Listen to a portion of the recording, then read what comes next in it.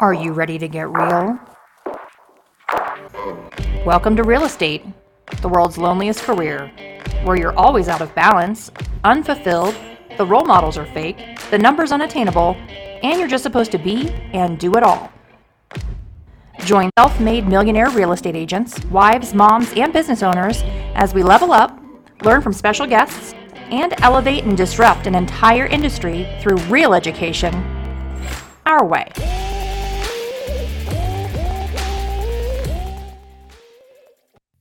Hey everybody, happy Tuesday. We're so excited to be here today with our new friend, Alex JARBO. He is a short-term rental developer, manager, all the things with short-term rentals. And he is a contributor, a writer, a coach, a teacher for Bigger Pockets also in their short-term rental sector of content. So we are so excited to have Alex here today. This is a sector of the business that I know that all of our listeners are always curious about. And being completely honest, I don't think Angela or I are the experts on short-term rentals. Angela does a lot of work with design in short-term rentals, but she does a lot of staging and design for VRBOs and Airbnbs. But our audience definitely needs to learn more about this. So we are very excited. Yeah, thanks for having me on. I'd love to talk to you guys about design as well, because that is not my strong suit on the inside. So yeah, my wife usually handles the inside stuff. So tell us how this journey started for you. How did you start in this business? Yeah, so I served in the Marine Corps for 4.5 years, and towards the end of my enlistment, about like a year out, with my enlistment ending, I sort of decided that I didn't want to re-enlist. So I just started picking up a lot of different books, whether it be general business books, stock market books, and real estate books. Originally, I started with the Bigger Pockets books because they were just very beginner friendly. And so I read for maybe like 3-4 months, just maybe like 20 or 30 books just on the weekend. And flipping originally had caught my eye. So I joined a flipping mentorship while I was still in the military. And I had hopped on a group coaching call, and the owner of the program was running that group coaching call, and he had mentioned that all of his long-term wealth, this is back in 2015, 16, all of his long-term wealth was tied into short-term rentals even back then. And so that sort of intrigued me a little bit. I hopped on a one-on-one call with him, and he was really open with his numbers, showing me like the cash flows and everything, and just blowing everything else that I was looking at out of the water, like in terms of like long-term rentals and stuff. So he had helped me and taught me how to choose the right short-term rental market. And literally the day I got out of the military, I moved here to where I currently live in Asheville, North Carolina. And I got my real estate license, started looking for a property for myself. And what I realized really quickly was everything was either way out of my price range at that time, or it was in my price range, but it just wouldn't have done well as a long-term rental. Maybe it would have done well as as a short-term rental. Maybe it would have done well as a long-term rental, but not a short-term rental. So that was about like 6 to 8 months of looking. And after probably going through a like fourth multiple offer situation and not getting it, I decided to build my very first real estate investment, which was an 800 square foot A-frame that we own to this day. And then one turned into two really quickly, two turned into four, brought on some investor capital. And then today we're developing $10 million worth of short-term rentals, and then hopefully tripling that next year. That's wonderful. Wow. Yeah. Are you doing them all in the same area, or are you all in Asheville? Right now we are. We're already looking at different markets for next year, just because I think having about 40 to 50 in this area is where I would be comfortable at. All of our properties are themed though. So it's like right now what we're developing these like 6 to 12 cabin cluster communities where they're all like within like 15 to 20 acres. And I don't really see those competing against each other. So if we have like say 4 or 5 of those separate communities, those are all like separate in terms of even the stuff that's on the short-term rental market right now. But I think 40 to 50 is a pretty good number to hit. And then we're looking at, I'm originally from Detroit, Michigan, and there's some really cool Michigan, like northern Michigan markets that I'd like to get into. Gotcha. So what do you think constitutes a good versus good investment for a short-term rental versus a good investment for a long-term rental? What are you looking for? What are those things that are different between the two different types? Yeah, so I started talking about this maybe like 3 years ago, and I just had to do it out of necessity, like with building that first one. And when I built that first one, I didn't know it was going to do well as a short-term rental. I had underwritten it as a long-term rental just in case it didn't work out. And so what we develop now is mainly like unique short-term rentals. So every area is going to have their own version of unique just based off of the landscape. But like in my market, log cabins, A-frames, chalets, cottages, we're playing around with tree houses, barn dominiums. Those tend to do really well. Where I like to say Instagrammable properties, like properties that the guests would be proud to put on their social media. So those are the type of properties we're developing, and the reason why we develop them is after that very first one, just the cash flows were. I mean, I'll give you guys an example. So that 800 square foot A-frame that sleeps 6 people last year grossed 82,000 in revenue, and then it netted 46,000 after debt service and all expenses. And That's it's incredible. that property did almost as well as another property that we purchased at like triple the price. We developed and we bought the land, developed that property, and furnished it for about 250,000, 30 to 40 grand out of my own pocket, including furnishings. And that property does well then better than a property that we purchased for close to $800,000 currently. So that's the difference when you're looking at like the unique short-term rental development. It's just the numbers are crazy. And if you're looking at things like tree houses that we're looking into right now, I mean, you're looking at like 400 to 600 a night for like a 400 to 800 square foot tree house. So like the That's numbers. wild. I don't think people give enough value to the fact that when people are looking at a short-term rental, they are looking for a property that is not just a great place to stay and it's beautiful, but a place that they want to share with their friends and put on Instagram. Absolutely. So if Yeah. you are not putting those features and cool walls and that kind of stuff into your Yep, property on the inside, yep. Right. Yeah. Yeah, I mean, like I accent don't know. walls. If you just Amazon dumped everything into the property just based off of what was the cheapest, like it's just not going to do well on the end. Like with the Or interior even worse, design. you have, hideous, like, so we're in Colorado in the mountains, and a lot of people have like similar markets. the couches with the bears, or like Yeah. grandma's couches. Yeah, it is really true that I think that's how a lot of people, I mean, myself included, search is like by the cute factor of it, I guess. Because Yeah, I learned my lesson with those bear couches because I purchased 3 of them, and I was like, they don't look as good as I thought. No, they don't. not in photos. Yeah, but I think it's also like, to me, it feels like someone who has like a really cute curated place probably takes better care of it, if that makes sense too. So like when I'm looking, if I look and I see updated furnishings, I'm like, oh, it's probably clean. It's probably been Absolutely. well taken care of. So I think that's a big deal too. Yeah. So what are some strategic marketing things that you guys might incorporate into your short-term business that other Love it. people aren't to really set yourself apart? I mean, whether it be interior design the way you guys do, or like with the property, actually, like the structure of the property being unique. I just like using the A-frame as an example because it was the very first one, and it was like when I first started, so it's like a good stepping stone. But when you're developing properties the way we're developing them, it opens you up to the world of like influencer marketing, and that's what we recently started playing around with. So outside of direct booking, so like I always like to say that you want to look at Airbnb and VRBO as just like a marketing channel to your business. It's not where your property should live exclusively. But outside of direct bookings, we started playing around with Stayamo. Stayamo is run by a guy that he just visited one of our properties, and like Stamos, for people who don't know, Stamos like an influencer marketing marketplace for short-term rentals. Like that's all it is. It's like the platform connects hosts with influencers and influencers with hosts, and they'll come in. A lot of times you're just trading your unoccupied days. Sometimes you'll have to pay like travel fees or like for a session, but most of the time it's just you're trading unoccupied days for footage on their social media. And I mean, these are pretty big accounts.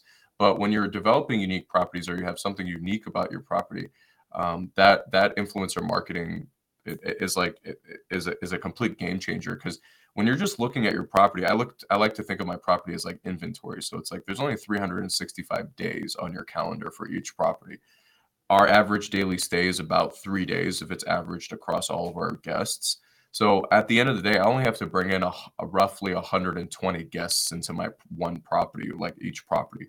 But if someone on social media who has 2, 3, 400,000 followers on their Instagram, those numbers are just so out of whack, like in a good way, that like if someone's taking your beautiful cabin that they stayed at and they're vouching for it and they're just putting it on their social media to their community of 200,000 people and you only need 120 guests, it's like a win-win for everyone. And it's practically free to do it. That's brilliant. And I know, because I know people are going to ask this, right? So you're in Asheville, North Carolina. You have influencers there, because I know that some of our audience is going to hear this and think like only that would happen in maybe California or Manhattan or somewhere very. Well, a lot of these people are traveling. So like van life, or like the gentleman that just stayed with us, he's a co-founder of Staymo, but I think he lives in Colorado. Like he does live in Colorado, and he was visiting family, and then he just did a trip down here. So they don't have to, I don't think any of our influencers are actually native to our area. It's like they're traveling through, which I mean Asheville is known for, is like just traveling through traffic essentially. Yeah. So what are the amenities that people are looking for in Asheville versus like a beach property? Because I'm looking at property right now for a short-term rental, and the condo fees are killing my bottom line. So it's really hard to find something that is going to be a good return. So what are those things that I should be looking for? So I had invested out of necessity in a more rural setting because I couldn't afford to be in the city, like downtown. So the city of Asheville itself does not allow for short-term rentals at all. You can't even get a permit for them. So out of necessity, we invested in the county, and especially with me taking on investor capital, I didn't want to be operating a short-term rental illegally with investor capital. But I think what COVID did was it pushed people out of the more metro cities, like the downtowns, into the more rural settings. And I mean, on top of social media, in the last couple of years, it's been pretty normal to stay in a more rural setting. And again, that's cheaper to invest that way. So when like the market that I'm in, I love to be in like mountain markets because they tend to be a little bit less seasonal. I don't know how it is in Colorado with you guys, but like we're cash flowing throughout the whole year. I mean, we do have our high seasons of like foliage season in summer, but I mean, winter does well like for our short-term rentals. But for some of the amenities, obviously the property itself is a draw. We like to play around with some sort of color scheme, some sort of color scheme when it comes to like wacky colors, whether it be like light blues, reds, oranges, black. Black's a phenomenal color. Like most of our A-frames are black. And then when it comes to the amenities, I mean, mountain views are going to be a given. If you can't get a mountain view, I would say hot tubs, because hot tubs play around with the seasonality as well, because like nothing gets more iconic than like some sort of property in the woods in the winter with a hot tub, right? They're a little cumbersome to sort of maintain. But hot tubs, we like to do breakfast, but that's free breakfast, but that's general across all properties. So when I say free breakfast, we're not giving eggs and bacon. It's like a pancake mix, and then we like to leave like a waffle iron out on top of all the other stuff that we offer in terms of free amenities. When it comes to these properties that we're developing, these cluster developments, where we have some room to play with like hiking trails, we're like one of our properties, we're putting in like a couple disc golf nets just because we're already putting in those lanes, like in terms of already clearing the land for the properties. But the amenities are pretty general. And I think the biggest amenity would be like a digital guidebook for your guests. That's been super helpful. It's like essentially planning your guest's trip before they even come to the city and giving them the link in the check-in instructions. Or like when they book the property, that we tell them like, hey, we want you guys to like it's pretty aggressive to try to get a reservation here, especially during high season for like a restaurant or something. So right when they book with us, we send them the digital guidebook with everything that they need to book their trip. And that's like super cheap. It's like $8 a month to maintain something like that. You set it once and you forget it for the most part, or you update it once. Super like amazing experience is what you're creating for people, right? Yeah, my wife like Disney experience. Yeah, and you mentioned Disney. I like to when people hear like, oh, you do Airbnbs, I don't like when people say that, and I don't even like to think of it as like short-term rentals or like vacation rentals. We're in the hospitality business. That's what we are. It's like when I first started, I leaned very heavily on like hotel books and like Marriott books, or like like the general books that like you get when you want to purchase a franchise from a hotel or something. And you mentioned Disney. One of the best books I've read that has helped my business is Be Our Guest. That's written by Disney. It's a hospitality book, but yeah, you're building an experience for your guest. It's not just the property itself. I don't think Yeah, I've ever stayed somewhere like that. That's awesome. Yeah. I think another place where people miss is they're only looking for somebody to come and stay there once.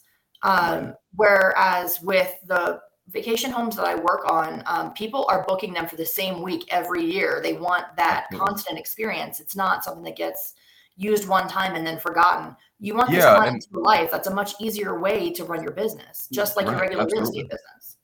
Yeah, that was because we also purchase properties, and like we just purchased, got 7 cabins under contract that we're going to do future development on. But that was a big sticking point for us, was like they've been operating the cabin complex for like I think 15 or 20 years, and we're like we need your email list, because that is your clientele. Like that, like they practically do no marketing because they have reoccurring business coming through at this point. Mm-hmm. I have 2 questions. So I guess my first would be, is there any, okay, so like a lot of people when they're purchasing rentals not for short-term use like the 1% rule, which is basically like take the price of the property that you can buy it for times 1. And if the property can rent for that much or more, then it will cash flow. It's a good rental. Is there any type of formula like that for Airbnb, or are you just guessing? Because I feel like that's the hardest. Yeah, absolutely. Part, right? Yes. So when I first started, I was underwriting them with the 1% rule and the 50% rule. But with COVID and how expensive everything got, my exit my exit plan, because I'm always thinking of an exit plan just in case like my county one day decides to change the rules on short-term rentals. The type of properties we're developing in the 500 to 1,500 square footage range, I think no matter what the market is doing, that there will always be a need for like that type of square footage property. Depending on, like, it doesn't matter if it's unique or not. Like, people are always going to be looking for a property in that square footage range. I consider that almost like an affordable housing square footage range. So that's like a backup to the backup to the backup if I can't mid-term rent or like short-term rental the property. But when it comes to like a hard and fast rule, in the hotel industry, they always like look at like a break-even occupancy, and that's a number that my investors like as well. Like, what is the break-even occupancy? Like, what's the minimum amount that we can rent this property for, while at the same time still being able to cover our expenses and pay our mortgage? And I like to, prior to COVID, it was about like 30 to 35%, which was pretty conservative. But now it's like closer. I haven't gone above 42% on my break-even occupancy, and then I underwrite my properties at 65%, and then that becomes that difference is the profit essentially between like the 42% and the 65%. So you're saying you need to be able, like, explain that math for people. 65% of. Yeah. So if you want to, let's back up all the way. So there's a really cool tool called data.rabu.com. I don't know if we can put it in the show notes for people. Absolutely. It's currently a free tool. I don't know if they're going to change it or not. I used to recommend airdna.co, but they've got, not pricey, but I mean, you have to subscribe to it. It's probably like 150, 200 a month. Data.rabu is free, and it pulls the same data that airdna.co does, and it's almost the same platform if you put them side by side to each other. But yeah, you can find you can put in an address that you're considering on purchasing, say if it's like through the MLS or through Zillow, and it will pull the properties around. It's essentially the MLS for short-term rentals, is what I say, because the filters are very similar to the MLS, and then from there you can determine. Generally, the hard thing about the unique properties is you're not going to find an exact comp the way you would if you're selling or purchasing a property like a normal property. But you can get a general idea of what the property could rent for. You can also hop on Airbnb and just look at the homepage and click through and see what is unique to your area, and then see what the host is renting the property out for. So that's number one, is figuring out what it could rent for. And then when it comes to the break-even occupancy and the 65% occupancy, you're essentially, say it's like the property rents for $100 a night, $200, let's just say 100. You're going to multiply that over, say 30, 31 days, say 30, and then you're going to multiply that by 65% essentially to get your number. And then you're going to look at your expenses, your mortgage, what your potential mortgage payment can be, and you're going to compare that and see, okay, like I'm underwriting it at 65%. And then, sorry, your break-even occupancy is going to be like 40-ish%. That's where I like to stick to. So as long as your break-even number is similar to what you came up with at 40% for like what it could rent for, then that's where I would be comfortable. So again, your break-even occupancy is going to be your mortgage payment, all of your expenses, what it would be to break even on that property for the month or the year. And then I underwrite at 65%, like, and then that becomes my difference essentially, like my Thank profit. you so much. That's so helpful. There are other ways to do it, like more intense ways, and there's companies out there now that will underwrite these properties for you. But that's like when we're talking about a 50% rule and a 1% rule, that's like step one is like break even occupancy and 65% occupancy for me. I feel like honestly, a lot of people, because short-term rentals are still like unventured territory for most agents or most people. I think people are just like, oh, it's close to, I don't know, I'm just making something up, right? It's close to the airport, or it's close to Disneyland, or it's really cute, you know, that's how they buy things. But that is like very, very helpful. Thank you. And then, sorry, Angela, go ahead. I was going to piggyback off of him giving us the knowledge about the ROI type percentages. What amount of investment typically is needed when you would go to try and finance a property like this? I was going to ask about financing. Yep, financing. When I first started, I started with this. There was no short-term rental financing, or at least I couldn't find it. But I started with a second home loan, a second home construction loan. The rates were really well, like in terms of like the loan to costs or the loan to values. I think it was like 90%, so it's just 10% down. I don't think those exist anymore, but there are lenders out there. The three that at the top of my head is Center Street Lending, and I'll repeat these if you guys need me to, but Center Street Lending, Host Financial, and then Visio Lending. I believe two of those will do new construction, brand new, like short-term rentals, and then all three of them you can purchase a short-term rental. Their financing, I think, is anywhere between 15 to 20% down. For these larger properties, if people who are listening that have some sort of money stashed away, or they have access to investor capital and want to do some of the bigger stuff we're doing, we just started playing around with SBA loans, and you can get SBA financing on these new construction, like 6 to 10 cabins, up to $5 million, and that was 10% down on those. So that 10% down, obviously the rates are going to be higher just because where we are. But like I recently wrote a Bigger Pockets article on that exact topic. Like just because we're in a high interest rate environment does not mean you should be just discounting investing in like across the board. Run your numbers, and see if the property is still going to be profitable and it will still cash flow at an 8.5% interest rate, which is we just got a term sheet for an 8.5% interest rate. If the property can do well at 8.5% in this environment, imagine how well it's going to do when you can refinance out of that loan in 2-3 years or whatever. If you can make your property work now, imagine what good of a position you're going to be in a couple of years. That's incredible. Yeah. Are you open to mentorship or coaching? I know that you do coach people, but mentoring only on short-term rentals and that type of thing? Yeah, I mean, that's what, the group coaching masterclass course that I recently put together, that's why I put that together, was so many people were reaching out to me, and I was originally taking on the calls, but once I started writing for Bigger Pockets, that was a completely different floodgate that opened, where I was like, okay, I want to help these people, and I have a free YouTube channel as well that I go through some of my projects with, but when it came to like that course is the closest thing we can get to like one-on-one coaching with me being able to help like a good amount of people at the same time. And then when it comes to me, I have a one-on-one coach that helps me with a lot of my stuff as well. Awesome. I was meaning more like, I guess, co-investing on properties. Like if you were getting into the market.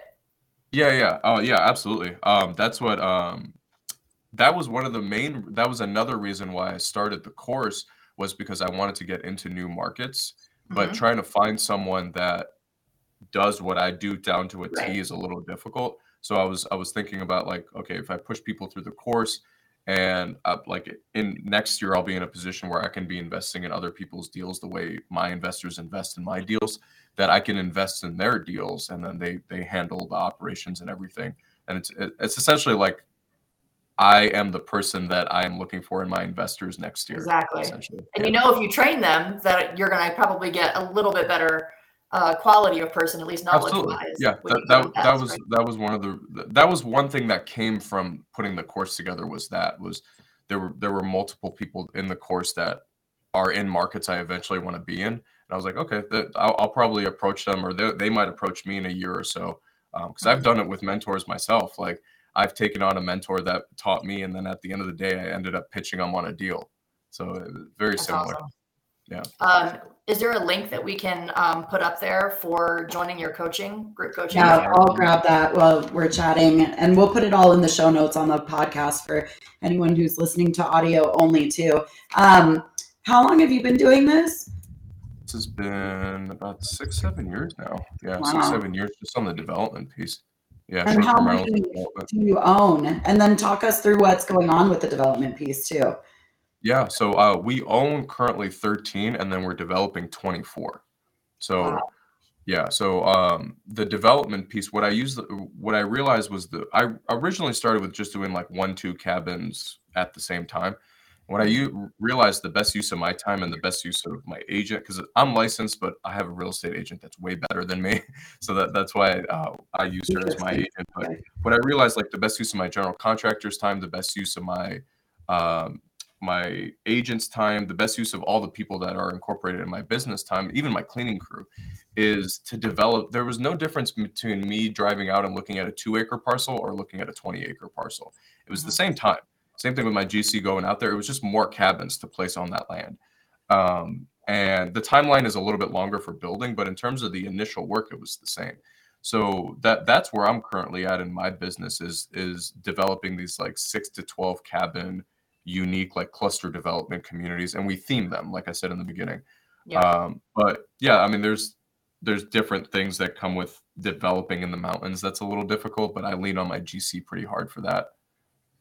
Um, Yeah.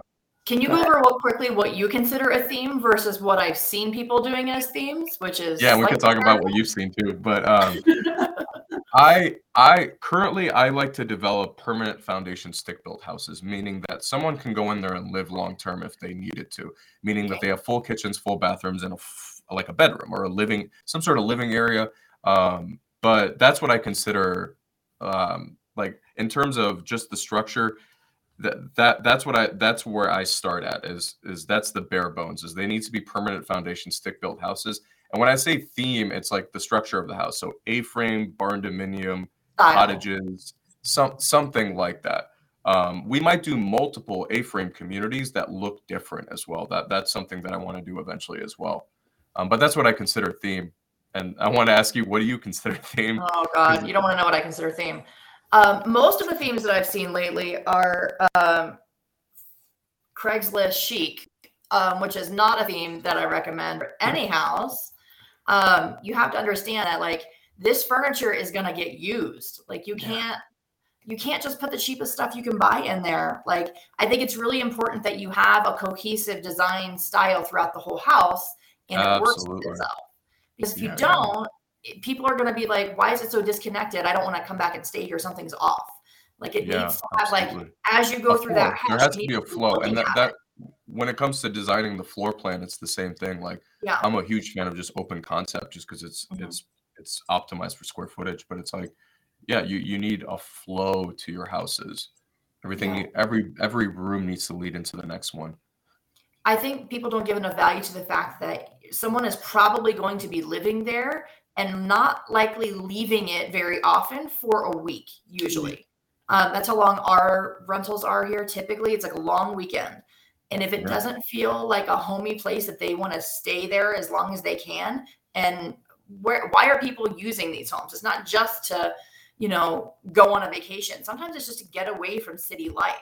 And if they And that's can't do what I that, mean. they My can't my relax. my wife and I will stay in all of our properties Yeah. before we start renting them out. Same thing with I've had my general contractor take his family, like his two kids and his wife, and stay in the property and be like, okay, what's messed up? Like, what feels weird? Same thing with my Right. wife. Like, we just stayed in the A-frame, that first A-frame last week, and we're like, even after 6 years, it's like, okay, what feels weird? What's broken? What doesn't feel right? Let's cook a meal in the kitchen and see like. Right.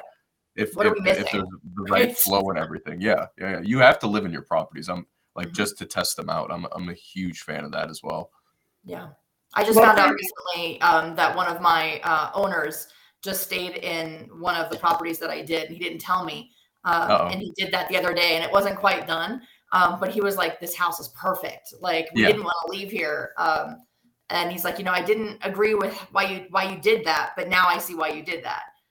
Because anytime I go through the house, I'm going through it as if I'm staying there. Like, you're Absolutely. going to have 100%. extra of everything, more than you probably need, because Yeah. you don't ever want to be at a cabin in the woods without something that you need and then have to go out and get it. That's annoying. And, it's going to be a bad client experience. So A lot of times they're coming in like they're tired off traveling. They don't want to. Yeah. Sometimes they'll stop at a grocery store prior to like a Walmart or whatever prior to coming in. But like my wife and she had done a girls trip last year in like upstate New York. They got to the property, there was no silverware like in the kitchen. Simple stuff like that. We're talking not even unique or whatever properties, like just general stuff at this point. Like, yeah, you got to think of the entire guest experience for sure. Like Yeah.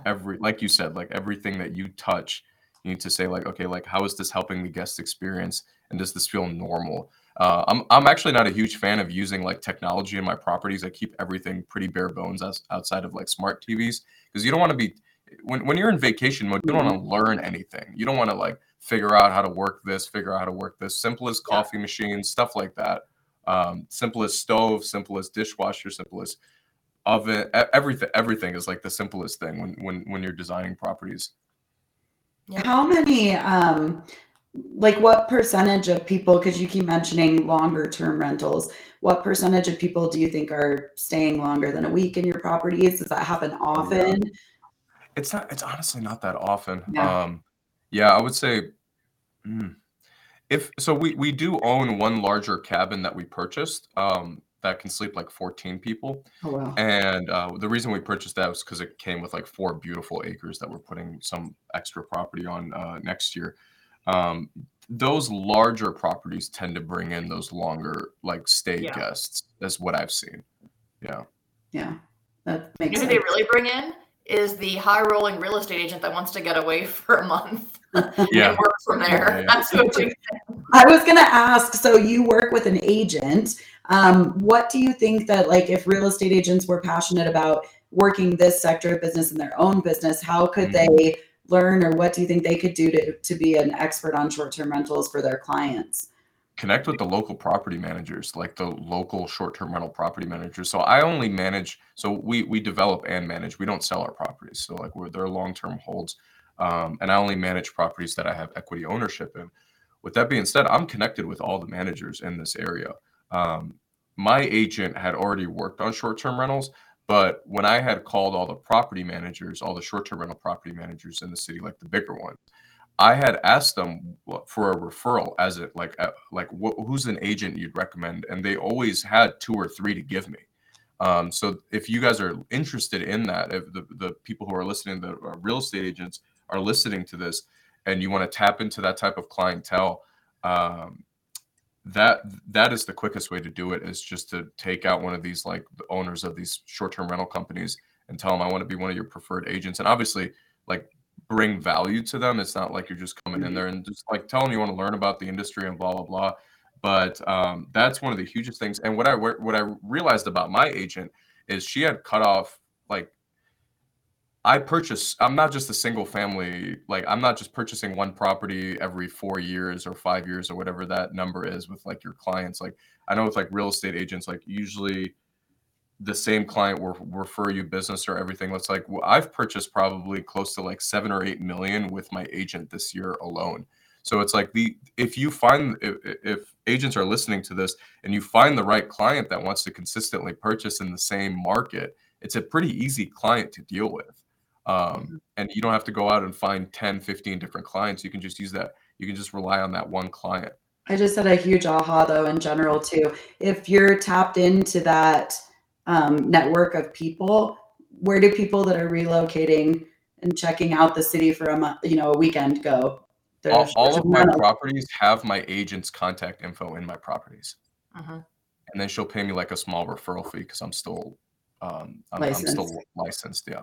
Light bulb. Very interesting. Yeah, no, I think it's unbelievable how big of a business you've built out of this. It's really cool. I wonder how many people across the United States own that many short-term rentals. It can't be that many, can it? When I was at the Bigger Pockets conference, there were some big numbers that were getting thrown around with listings, but I don't know if that was actually owning them or if they were just managing them. And talk about what goes into the management of it, because I know that scares a lot of people off as well. Like, how are we going to get a cleaner? How are we going to, just the little day-to-day management? I'm sure you probably have a whole team at this point that does that, but yeah, it's a whole team, but at the same time, I try to minimize the amount of people I actually have on staff. Everything's third party. Same thing with my general contractor. Like my general contractors, like I have 3 that work for me, but they don't work for me like under my company umbrella. But number 1 is going to be your cleaning company. And when I say cleaning company, that's different than a cleaning person. So you want someone that can't call off sick. You want to work with a company that, and it's very easy. These companies exist everywhere now, and at least you can just Google them, like short-term rental cleaner in my city, and find like just a plethora that comes up on Google.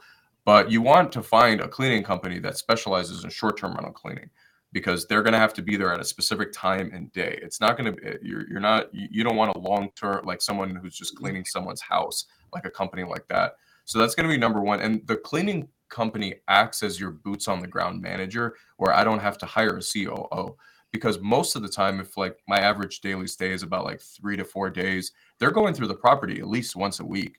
And they're gonna be the first people to see if someone, I mean, this never happened to me, but if like someone punched a hole in the wall or something. I was going to ask for horror stories at the end. You got to tell us your horror stories. Oh, well, yeah, definitely. I want to preface that to say, like, usually those horror stories are like 1 in 1,000, but those are the ones you usually hear about.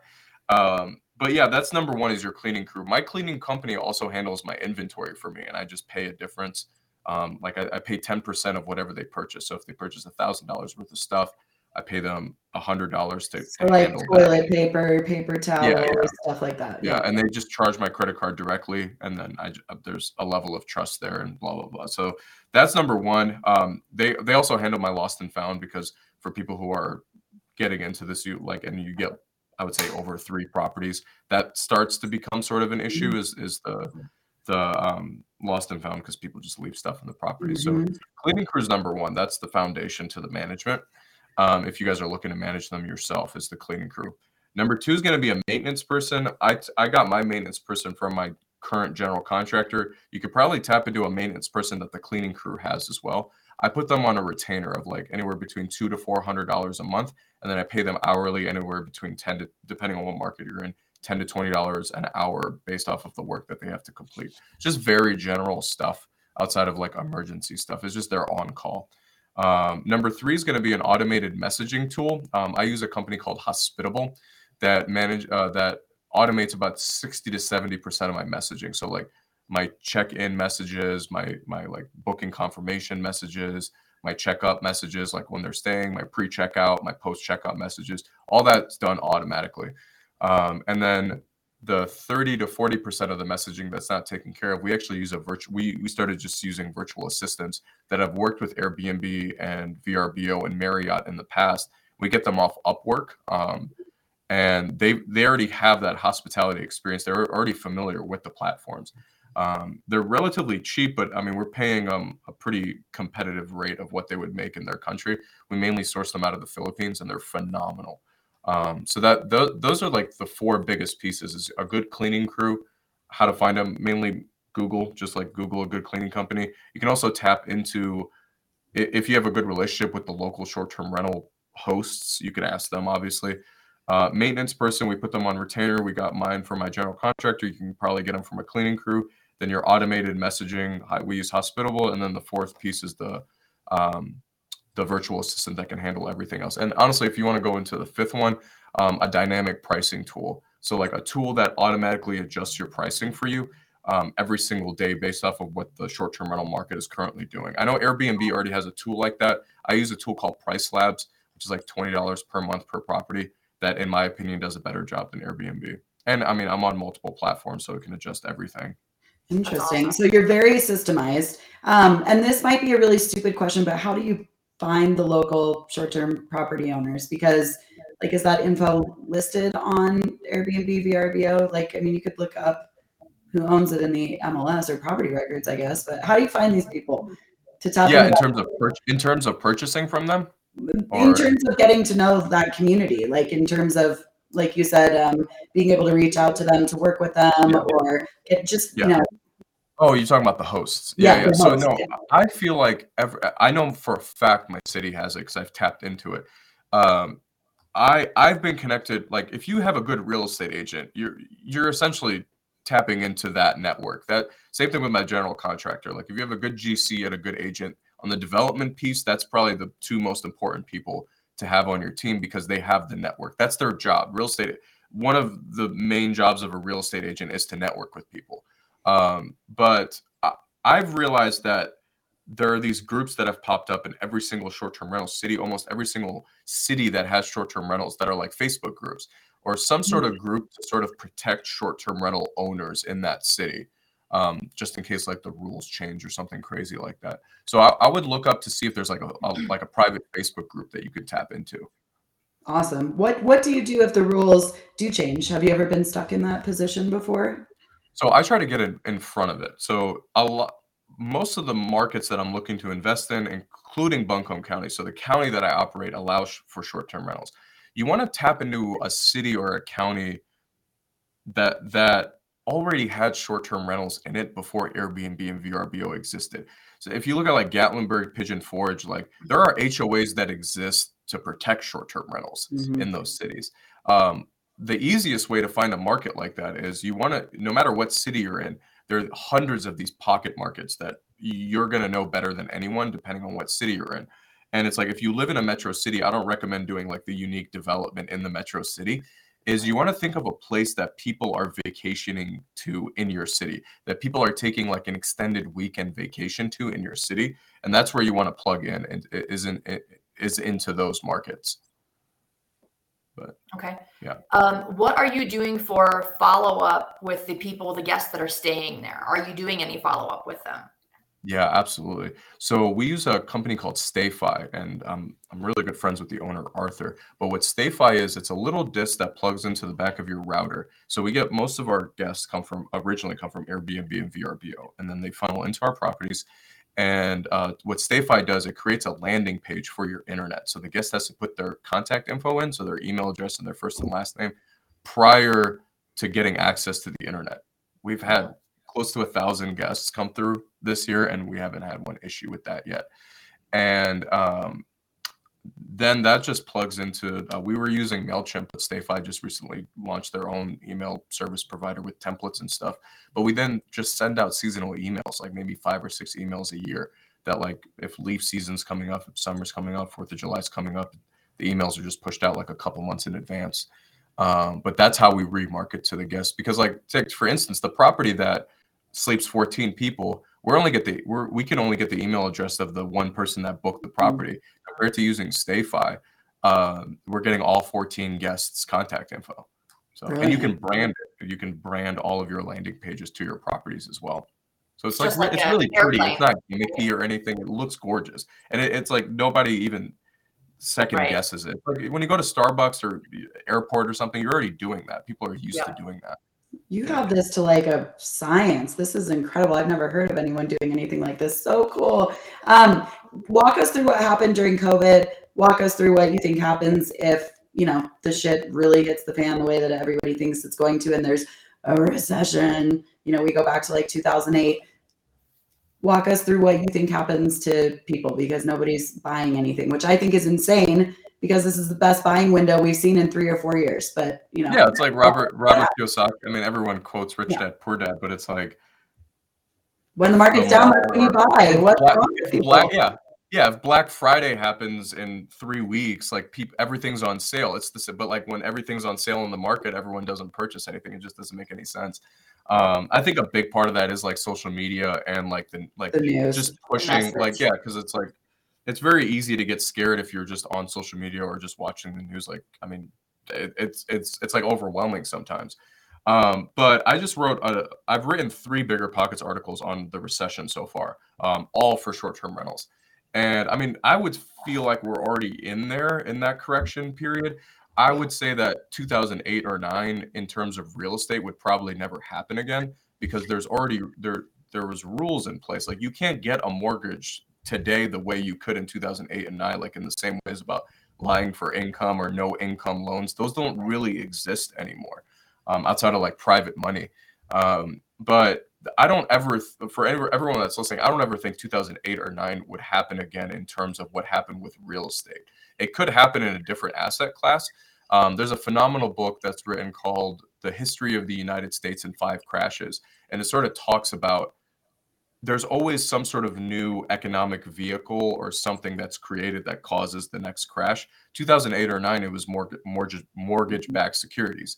Right. I don't really see that happening in this market. When COVID happened, obviously we were locked down for a couple months. We just put traveling nurses we only had a couple properties at that time, compared to where we are now. But we just put traveling nurses in our properties, Right. that most short-term rental regulations were like you weren't allowed to rent for 30 days and under, but we just put traveling nurses in that stayed a month plus, where it turned into sort of a midterm rental.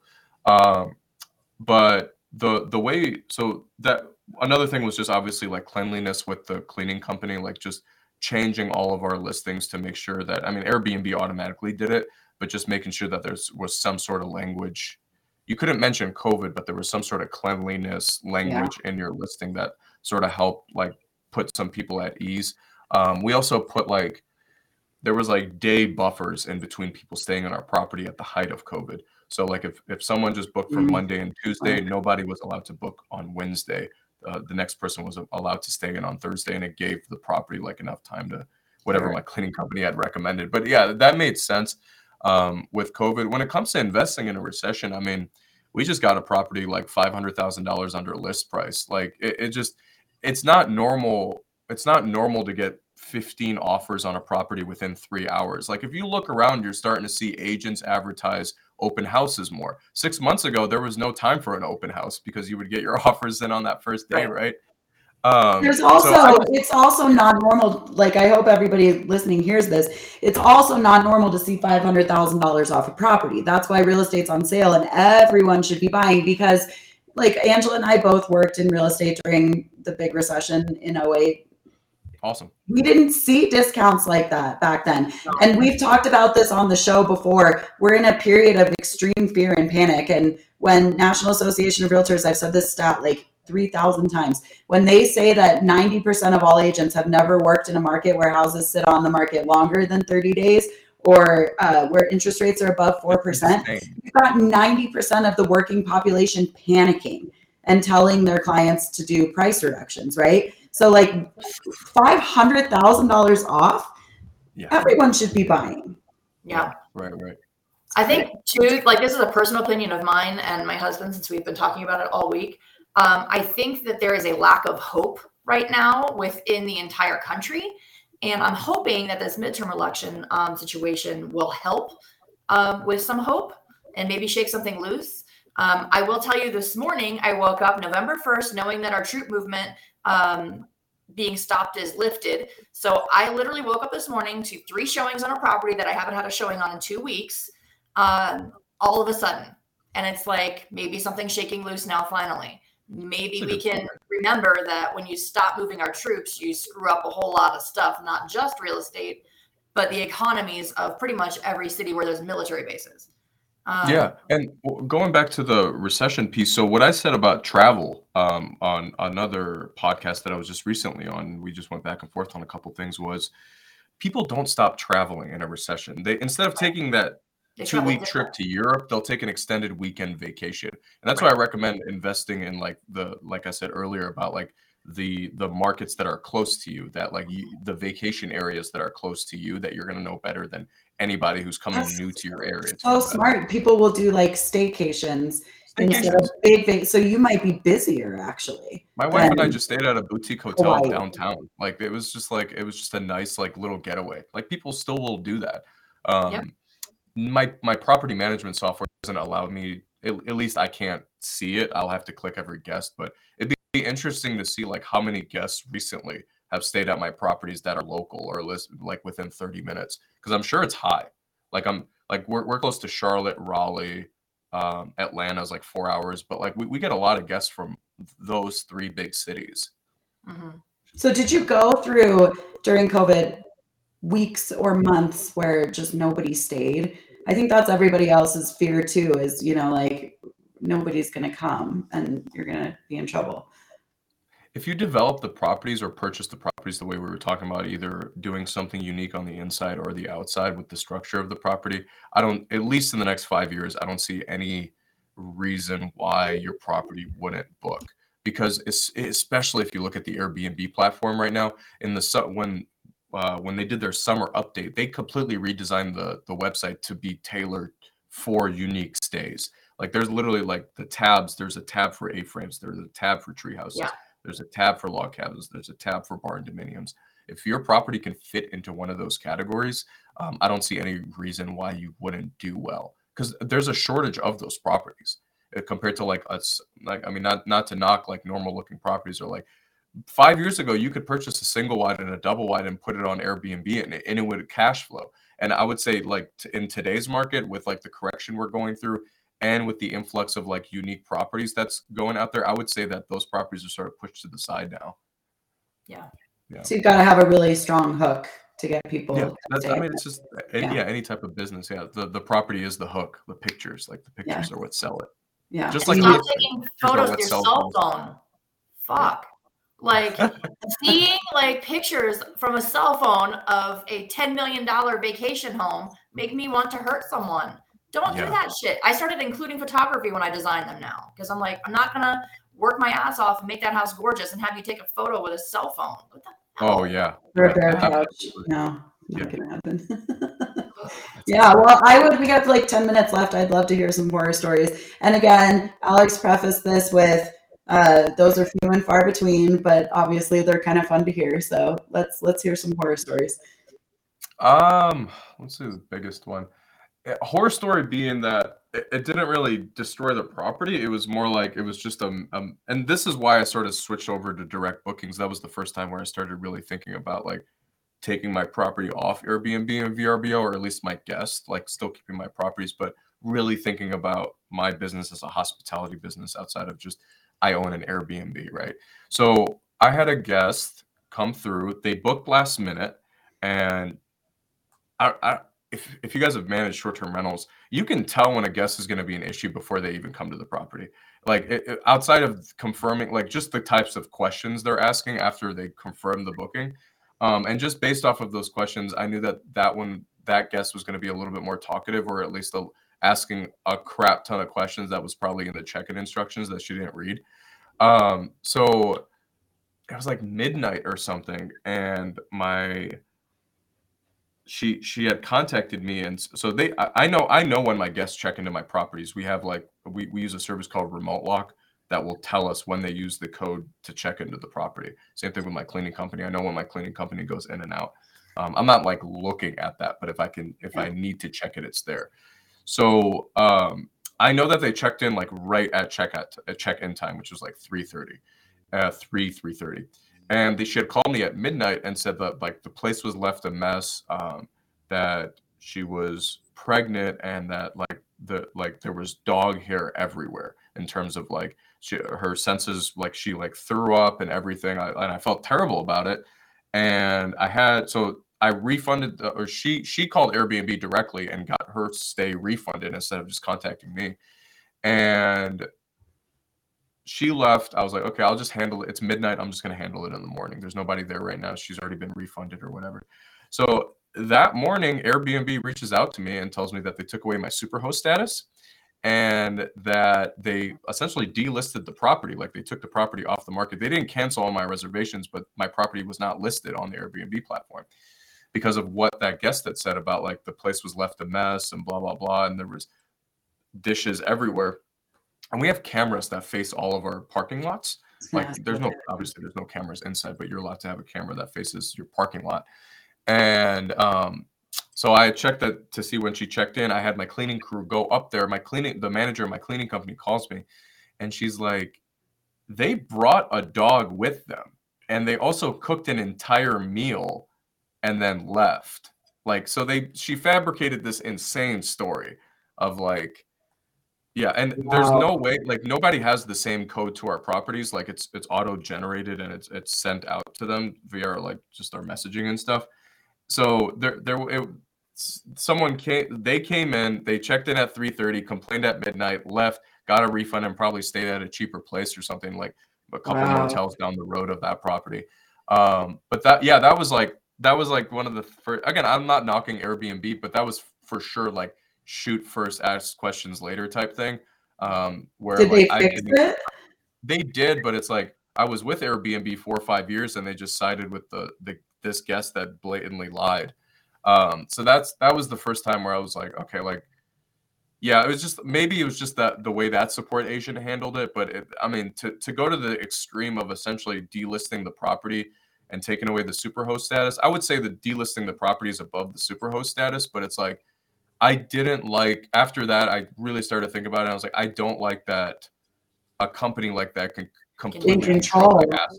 Yeah. So you don't use those platforms? Is that what you do? I do, but I started thinking about how to take the guest off of the platforms after because Airbnb and VRBO, those are where the eyeballs are at. Yeah.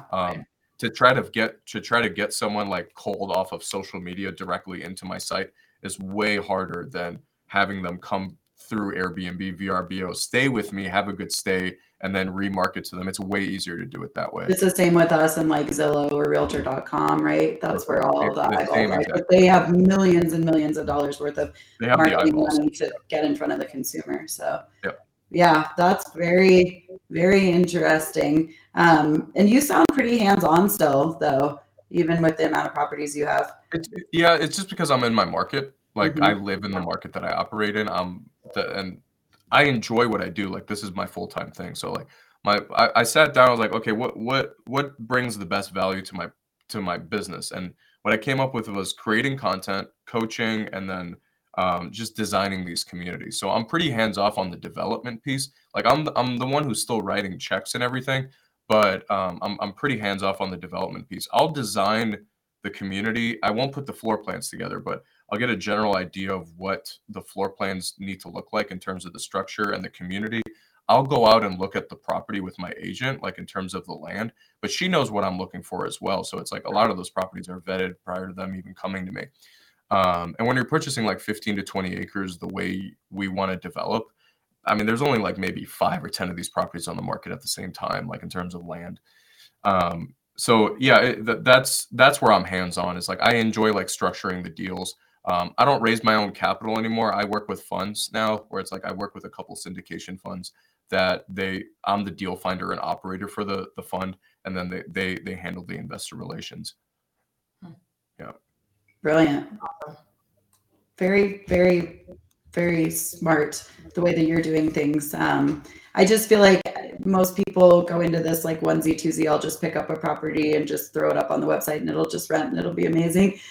So you have, and in fact, we've had other specialists in short-term rentals come on the show and none of them mentioned anything like what you're doing. Oh, I appreciate that. That's absolutely it's exactly what you just mentioned about Zillow. Like you don't want your property to live on a specific platform. Same thing with any business. Like when I know, like in the internet marketing world, like there was the Google slap that happened close to a decade ago, where like everyone lost their internet marketing business or internet business because Google changed their algorithm. Same thing with Airbnb, VRBO. They could change their algorithm one day and your property just disappear. And it's like, then what are you going to do? So. Well, they could pull a Zillow and go out and start buying their own Airbnbs, and then they are a website only for their own product, So yeah, that's a good lesson to not let anything outside of your own business be in control of your business, right? So very smart thinking there. I don't know if you would allow it, but I was wondering if maybe you'd give us an address of one of your properties. So if people, want to see what you're doing that is so special and unique, and also like how your verbiage is and how you're marketing. Yeah, so let me give you guys so I'm not actively raising capital anymore, but if you go to, I just put it in the private chat, Awesome. sargoninvestments.com. You guys can click on, let me click on it real quick. There's our current offerings, which they're already funded, but if you go there, you can see all of the. It's so cute. Yeah, that's our first one. That's the one we've been talking about, but that's the link to. I think there's only one link in there to an actual Airbnb link, but you guys can check out that one. Awesome. And some of the other ones that we're working on right now. We put up links for your YouTube channel, your coaching program, how to find all your articles on Bigger Pockets, and then how to look at some of your properties. And we'll put those in the show notes for anyone that's listening just to audio as well. But Alex, that was like a master class in short-term rentals, and now I want to go take your actual class in short-term rentals. So we might see you again soon. Yeah, thank you so much. Stick with us a few minutes, and then everybody else, we'll see you next Tuesday. Love you guys. Hi, everyone. Angela and Lindsay would love to receive your real estate referrals in Colorado. Connect with the Homegirls on social media at The Real Homegirls Podcast.